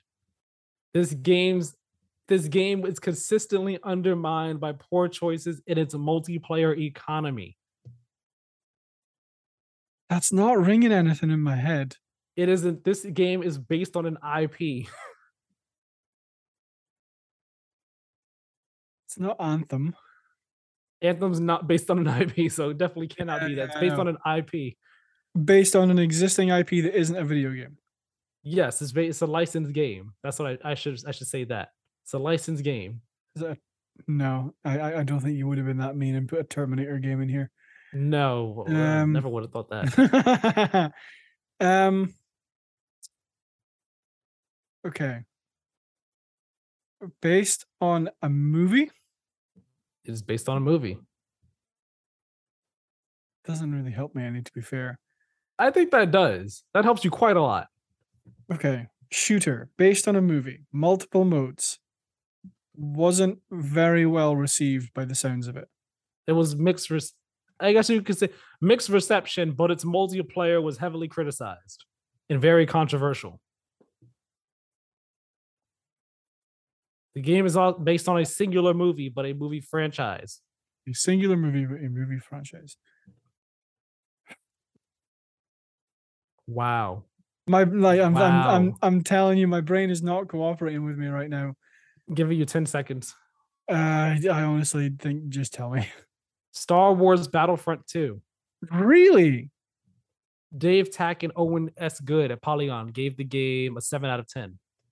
Remember, the multiplayer economy, the loot boxes, controversy. Okay. I'm with you now. I thought you were going to get it. I thought you would have gotten it. Yeah, I don't know. My brain is not working right now. Much less one bearing the Star Wars logo. Yeah. Now, okay, give me one more. I think, let's see. hold on, I'm looking at the ones I have here.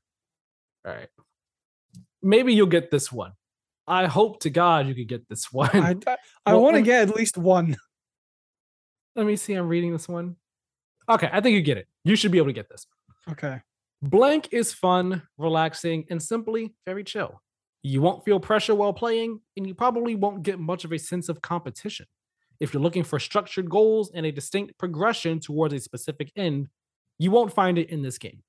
What you will find is a big blank you can customize and develop and trim to your heart's content, with plenty of things to build, buy, and place wherever you would like a bonsai tree rather than a board game.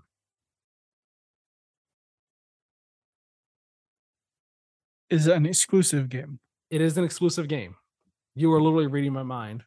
Is it on the Switch? It is on the Switch. Is it Animal Crossing? It is Animal Crossing New Horizons. 4 out of 5 from Will Greenwald at PC Mag. I was like, that's why I wanted this one. I was like, come on, he's got to get this. The word I left out was what you will find is a big island. If I had island, it would have been a giveaway. Yeah. I had to take out island. All right, let's do this one. Hopefully you get this one. Oh, God.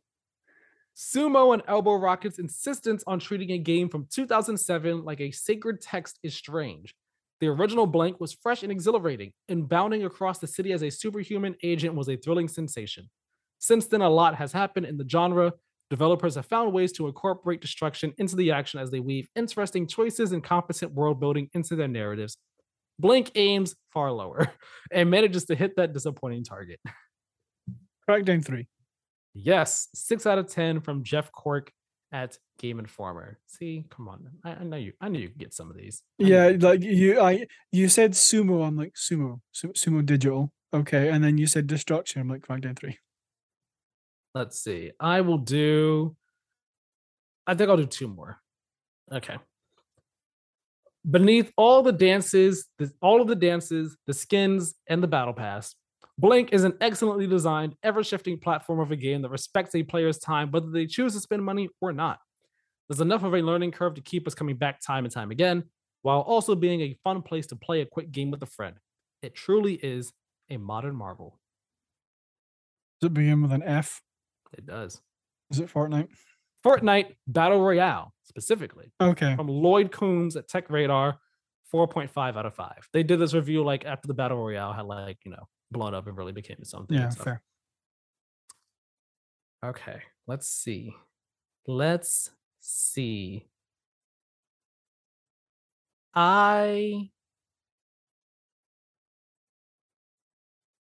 torn. I'm torn between which of these 3 I want to do, because I think I only have 3 left. No, I have 4 here left on my list that I haven't done. I'm trying to decide which one to do. I will do. All right, you know what? You're going to pick the number 16, 17, 18, or 19. 16. Okay. Blank is a compelling open world action game from the early moments to the final confrontation. The main storyline is exciting, and I never ran into a shortage of side content to enjoy. Blank isn't revolutionary in its accomplishments, but it executes the franchise's formula better than any entry before it. The Witcher 3. No. No. Okay. It isn't revolutionary in its accomplishments, and you think The Witcher 3 is not? Wow. Never mind. Open world RPG. Open world action game. Action game. It says that in the review. It's a compelling open world action game. Oh, okay. I misheard. Open world action game. Exclusive? No, not exclusive. Very recent game. Very recent. In an existing franchise. Yes. I'm going to read the last sentence again. Blank isn't revolutionary in its accomplishments, but it executes the franchise's formula better than any entry before it. What should your key takeaways from that sentence be? It's a franchise and it has a formula. And this one is executing on it better, according to this review. Have we already talked about it on the podcast? We've talked about it on the podcast. No, not this episode, but we talked about it on the podcast in the past. Existing IP shooter, non-exclusive. Correct mindset. You have it. You have this game. I have this game. At least I think you still have it. As far as I know, you do. Oh, I can't minimize Zoom to check what games I have installed while recording. And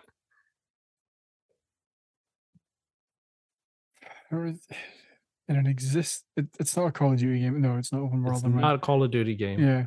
Yeah. I'm going to give you 30 seconds. Okay. I have one more hint I could give you, but I think that gives away what this is. Okay. You can give me the hint. It came out last year. Last year, open world shooter. Open world action game, sorry. I mean, you're basically first-person shooter. Okay, no. Not the game I was just thinking then. I went way off topic. Yeah, it's basically a first-person shooter. Like, it's an action game, but you're first person, you're shooting basically all throughout this entire game. No, tell me. Far Cry 6. Yes, I do still have that. It is currently installed. I was planning on playing it after we record. Wow. So look at that. You knew, which is why you picked it. What are the odds of that? Yeah.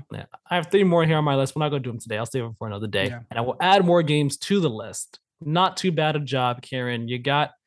I got 2 out of 5. Which isn't that bad. Not that bad at all. Good job. Good job. Enough of what, game we've currently been playing. Enough of that game that we were just playing. That's what I'm trying to do.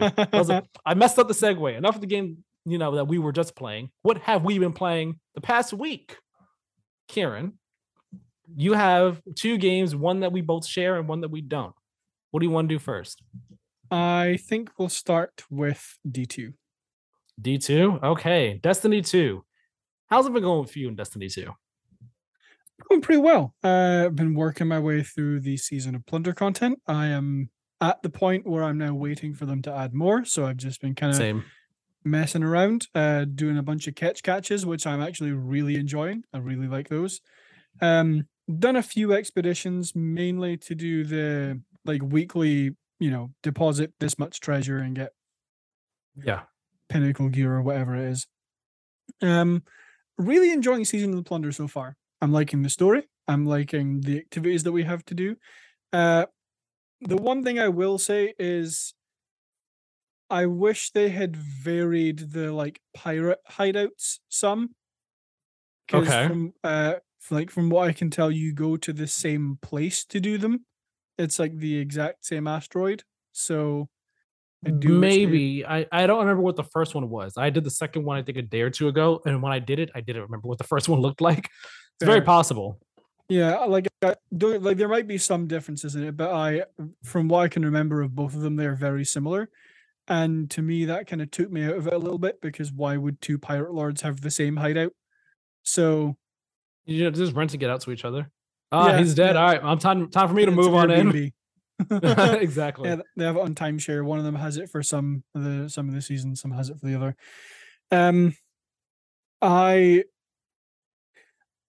I haven't used the exotic, the new trace rifle, I think. What exotic are you talking about? The one that you I forgot you get when you first start up the season pass? Yeah. Oh no, it's a fusion rifle. Delicate Tomb? Fusion rifle. Yes, sorry, that one. Really good. It's really good. It's so much fun. I haven't used. In fact, no, I think I might have used it once.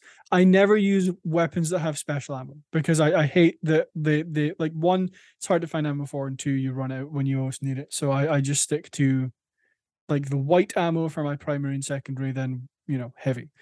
Well, the thing is crazy, because I never have problem finding special ammo. I picked up on this a long time ago, but ammo drops for whatever weapon you're not using. So if you don't have it in your hand, you'll get ammo for it. Yeah. So it's not hard to come across it. I suppose. I don't know. Maybe I'm just in such a routine of using only like the white ammo weapon, so I never run out of ammo. That it just annoys me when I switch over to one that has special. Yeah, So maybe I'll use it. I don't know. I did masterwork my first piece of gear though.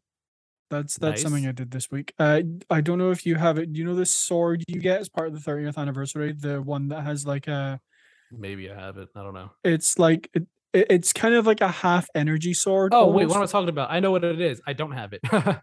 Yeah, that's the piece of gear I masterworked. Um, Okay, cool, because cool. I think I'm kind of set on the weapons I'm using. I use a sweet business for my main. There's a either a submachine gun or a sidearm that I use for my secondary. I can't remember what they're called.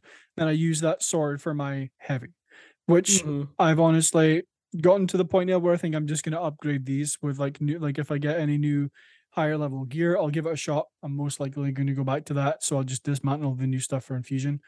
Um, I'm currently working on getting the rest of the hunter ornaments from the 30th anniversary pack. Nice, nice.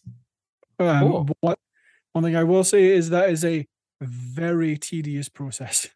It's essentially complete Dares of Eternity, which I honestly think you don't level up in fast enough because I completed, I think it was like 6 bounties plus 3 Star Horse bounties, and I didn't even level up half a level, which to me Hmm. seems a little slow, but I'll get there.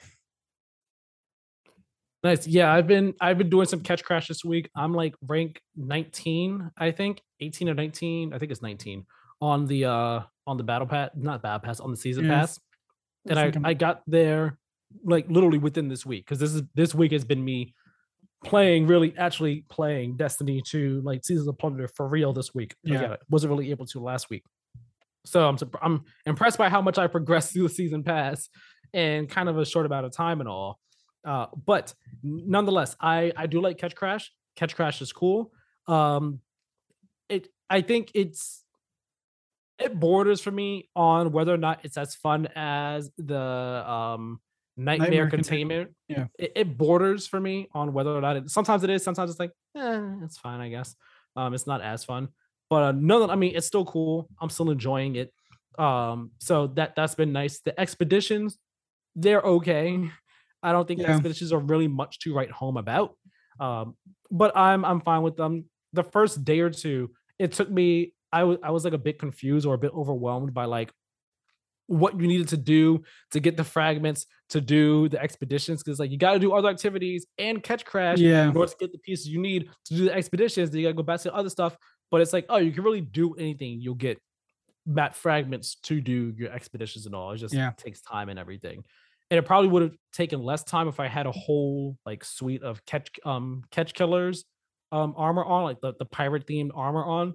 But every piece of pirate themed armor I got so far, not the power level. Like some of the power levels are higher than my current armor, but the total attribute score, the yeah, total gear stat number is like so much lower than what mine is. That's like even if I like put more energy into it and put stuff on it, it's still gonna be lower most likely. So I'm like, I'm not even gonna bother putting you on because you're not gonna benefit me that much. Like I yeah. think I have the bond on, but that's about it. So I mean, it's a shame I would like to wear that stuff and it would help out some, but I'm just liking the outfit I have. I'm liking the gear I have. Delicate Tomb, the fusion rifle, it's dope. It's really cool, especially in conjunction with Arc 3.0, which at first wasn't really feeling all that much.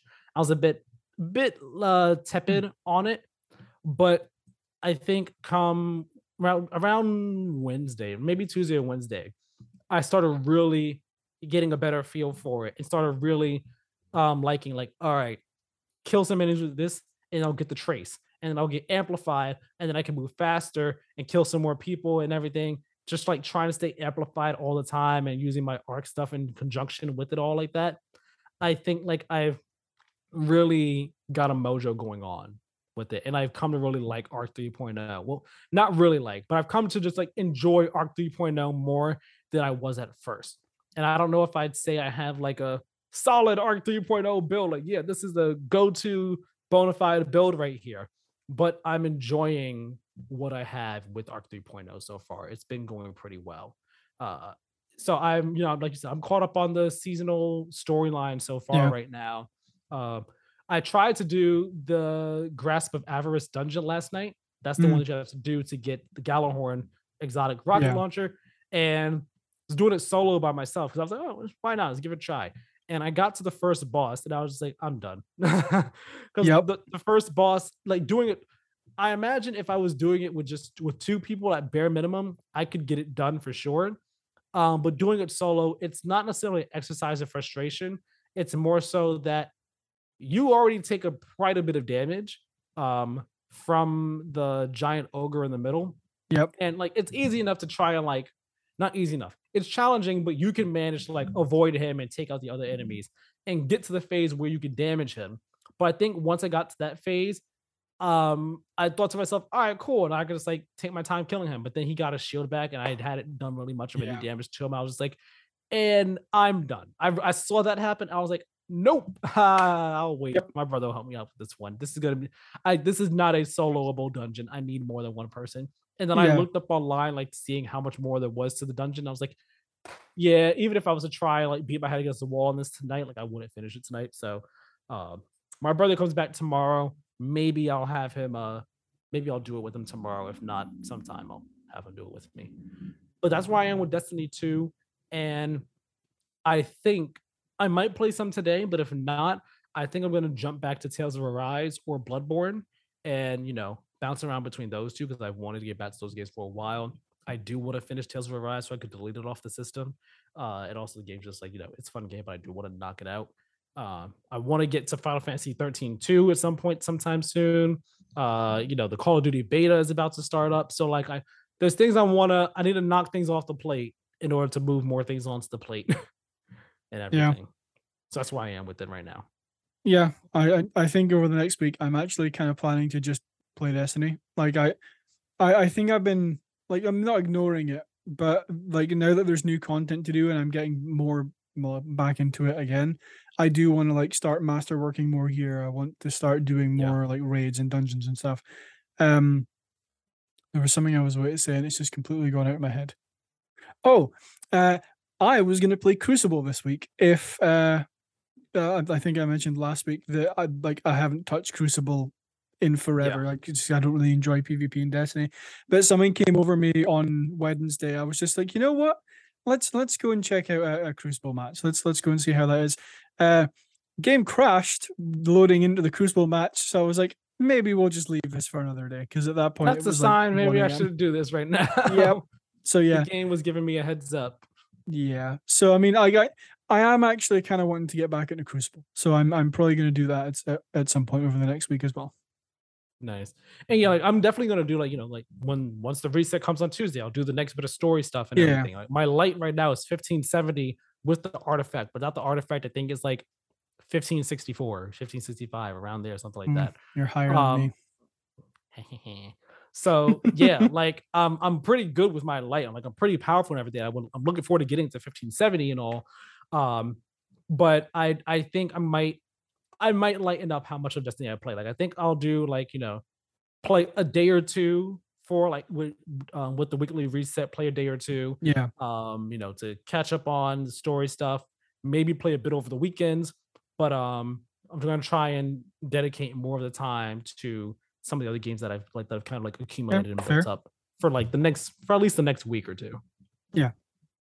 Fair enough. So that's why I am with Destiny 2. That's where we are with Destiny 2. Kieran, where are you with Have a Nice Death? Tell us about this this game, which you told us about a couple weeks ago. Yeah. But now we're seeing it for the first time on the show. Yeah, so you can go ahead and start that just now.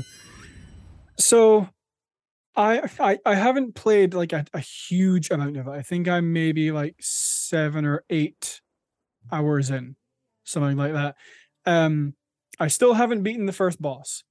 Like it's like you'll see in this, like I got real close. I got real close once, and I just haven't again because I keep being real dumb. And for like, it's not very obvious to me, at least. It's like I don't know if you can see, like up in the top left corner. there are like 3 tiny little diamonds. That's where Yeah. it indicates to you if you have health potions or not. So, like, to me, I keep forgetting that I have them because that indicate like that's not what I'm looking at while I'm trying to fight a boss. I'm looking at the boss.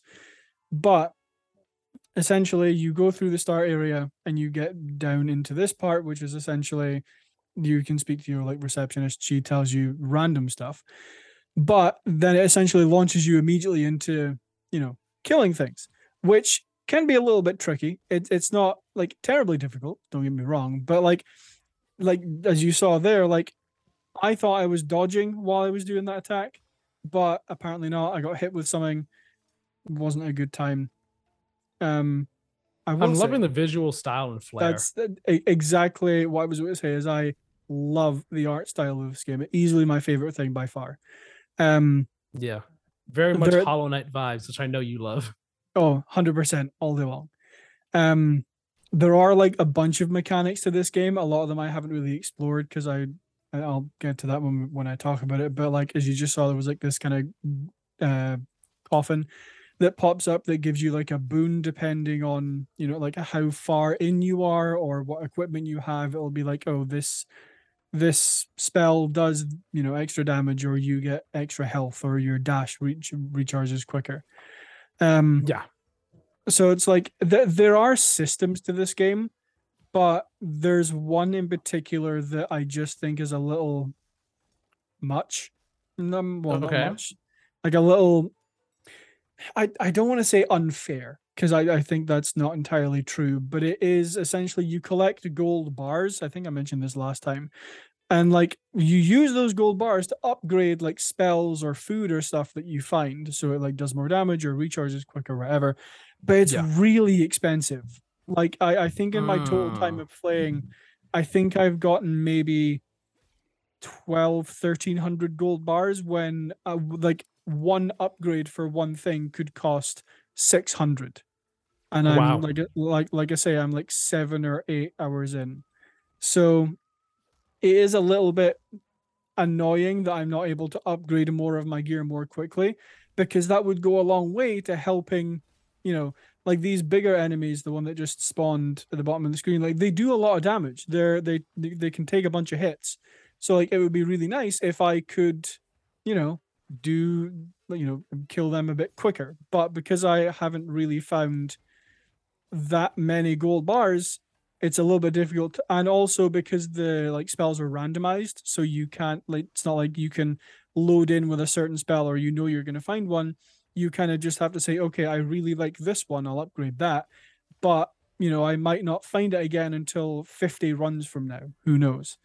But essentially you'll go through a level, you'll do what I just did here, where you'll get like kind of trapped in an area and like enemies will keep spawning in. At the end of it, you get a randomized spell, like that rock one.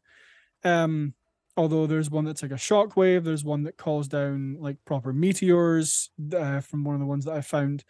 I'll go to it again at the end of the gameplay, but if you remember the like big wall of like colored things that I walked past at the start, I think that indicates all the spells that I've found or all the weapons I found. It doesn't really tell you. So I mean, I am really enjoying this game so far. It is very difficult. Like again, I still haven't beaten the first boss. Some of the enemies I think do a disproportionately large amount of damage to you, but it is fun. Like the combat's fluid. It looks great. The soundtrack when you're going through is actually really good. So I am enjoying it, just maybe not to the extent I hoped I was going to be. Okay. Do you think that's just a matter of, well, you said you played about 6-7 hours. So I mean, at this point, you've played a good chunk of it. Yeah. But do you think that with more time, you might end up like you get more, or it's just that, just because of the way certain systems in the game are, that you're not going to get any higher or lower on the game. Typically it's kind of just like stay where you are. Like it's a fun game. It has some issues that kind of like damper your enjoyment, but you still enjoy it overall. And like it's like you still have fun with this game, and you would still like recommend it to others. Oh yeah, definitely. Like I think it is a well-made game. Don't get me wrong. Like I do think that there is a lot of good here. It's just like I say, some of the systems for upgrading your equipment, some of the like I said, disproportionately large amount of damage that enemies do to you. It is a little bit disappointing, to say the least, to like spend all this time playing and not really feel like I've been rewarded for it. Like I think I've upgraded maybe 2 of my weapons or 2 like spells you can find, and I don't think I've found those spells again since. So like it is quite disheartening to, like I say, play a bunch and then just be like, okay, but what have I really like gained accomplished or earned or accomplished? Yeah. Right. So it's also like that's another thing I don't like about this game is it is really difficult to find health, like really difficult. I was you should have seen my face when I found the life steal, which I've got now, because I'm like, finally I can actually regain some health. But like I think I wouldn't I don't know how many runs I've done so far, but I think in the runs that I have done, I have found maybe 10 health potions, if that. Okay. And like I probably have easily done 3-4 times as many runs. So wow, like it is really, really difficult to find health, which I think it sounds like a tough game. It really is. Like that's something that I think would go a long way to making my enjoyment of this game more, is just allow me to heal. Like even if it's like something akin to Hollow Knight, where like as I kill enemies or hit enemies, I get like soul essentially that I can then use to heal. Like even if that was like you regenerate soul at like a very slow pace and you don't get to heal fully, because that's another thing, is like it doesn't matter how many health potions you find, you can never regain your full health because the health potions restore, I think, a percentage of your health, which obviously gets or percentage of missing health, which obviously as you heal gets lower and lower and lower. And because health items are so hard to find, you never regain your full health. I see. So I'm away to pick up like I've just picked up an item here that increases my like permanently increases my health by 10. I found that twice. Like that's the second time I have found that item in, like I say, these 7 hours of this game I have played. So like again, it's a good game. I do enjoy it. I do think it's fun. There are just some issues that I think need to be addressed in terms of like replayability, if that makes sense. Okay. I mean, it's an early access game, right? So I wonder. Yes. I mean, I don't know what the devs have said, but I wouldn't be surprised if it's, a thing where taking in feedback, adjusting things as it goes, kind of like Hades did, where like, all right, we'll take the stuff in, we'll adjust it as we go, and try and make the game a better game for everyone out there. Because it seems like at its core, it has great ideas. It's a fun time, really stylish, really fluid. I love the art style and everything. But with just a few tweaks, little fine tuning, that things could be just that much better. Yeah, no, like I would definitely agree with that. Like it is an early access game. I'm not saying that these are like game breaking things, but I do think that people need to start maybe mentioning this stuff to the devs and just be like, I love the game, but it's far too difficult right at the start. Like if this was like later levels, fine, sure.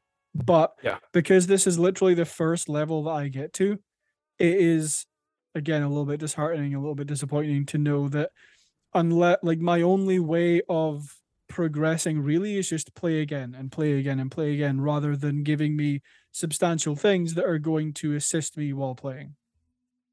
I see. Well, thank you for showing us this. Oh shoot, I knocked over a couple things just by moving my foot because I had it really stretched out. Oh, thank you for showing us. Have a nice death. It looks awesome. I hope it does come to console. That way I could play it. Hopefully you do stick with it some more. That way we can get some updated thoughts on it from you. Yeah. Well, Karen, thank you so much. Thank you so much for that awesome look at Have a Nice Death. And thank you, listeners, for watching and or listening to this episode of the Play to Win podcast. It's been a fun one, I think. I've enjoyed talking to you about these things. Whether it be PlayStation's mobile push, the new division, disappointment with Halo Infinite, testing we'll have you just guess some game reviews and everything. you redeemed yourself. Don't feel too bad. Yes, you messed up on like an Xbox first party game that you definitely should have gotten. And yes, you messed up on Star Wars Battlefront 2 that I think was pretty obvious, but it's just me. Maybe I thought it was obvious. But you redeemed yourself. You redeemed yourself, so don't feel bad.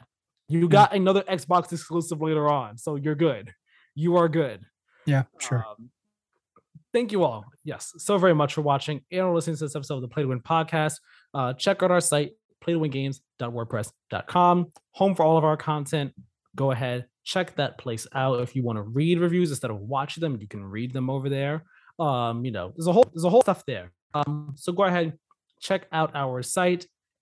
Hit us up over on Twitter and Instagram at Play2WinGame. You can follow us there for updates on the show and for other things that we may post over there. So give us a follow and talk with us over on those social media platforms. Let's see. What else do you all need to do? You need to like, comment, and share this video if you are on YouTube. If you're also on YouTube, you need to subscribe and hit that notification bell as well. Yep. It helps a lot. So please do those things. If you're on podcast services, give us a subscription, give us a 5-star review. We think we do a good show. I think we do a great show, actually. So, share the love, spread the love, let us, show us some love. All of that would be greatly appreciated. It is very, very helpful. So that's all the spiel I got to do for, closing us out here. Yeah. Kieran, where can people find you? You can find me on Twitter at Badlynet, BADLYNET, all one word. As I usually say, I don't really post super often. Don't really have a lot of thoughts to say, put out in the world. But I am planning on the builder's actually been delayed for the house until the 12th, so work hasn't quite started yet. But once it does, I am planning on posting updates, maybe some videos on Twitter of house renovation, building stuff. Should be fun. Okay, looking forward to seeing this. Looking forward to seeing something go from nothing to something. Yep. That'll be neat to see. Okay, exciting stuff. Follow Kieran for that, for the HGTV Twitter show, DIY with Kieran. Yeah, slapdash DIY. That's what I'll call it. Slapdash DIY. That's what it was. I can't remember what it was you said before. Slapdash DIY with Kieran. Check that out. You can follow me over on Twitter at Tyler Miller2496, where I tweet about games and movies and anime and TV shows that I am watching and or playing, amongst other things as well. So give me a follow, chat with me about any and everything, really. Chat with me. All that said, though, thank you all so very much for watching and or listening. We'll talk with you all next time. Have a great one. See you all later.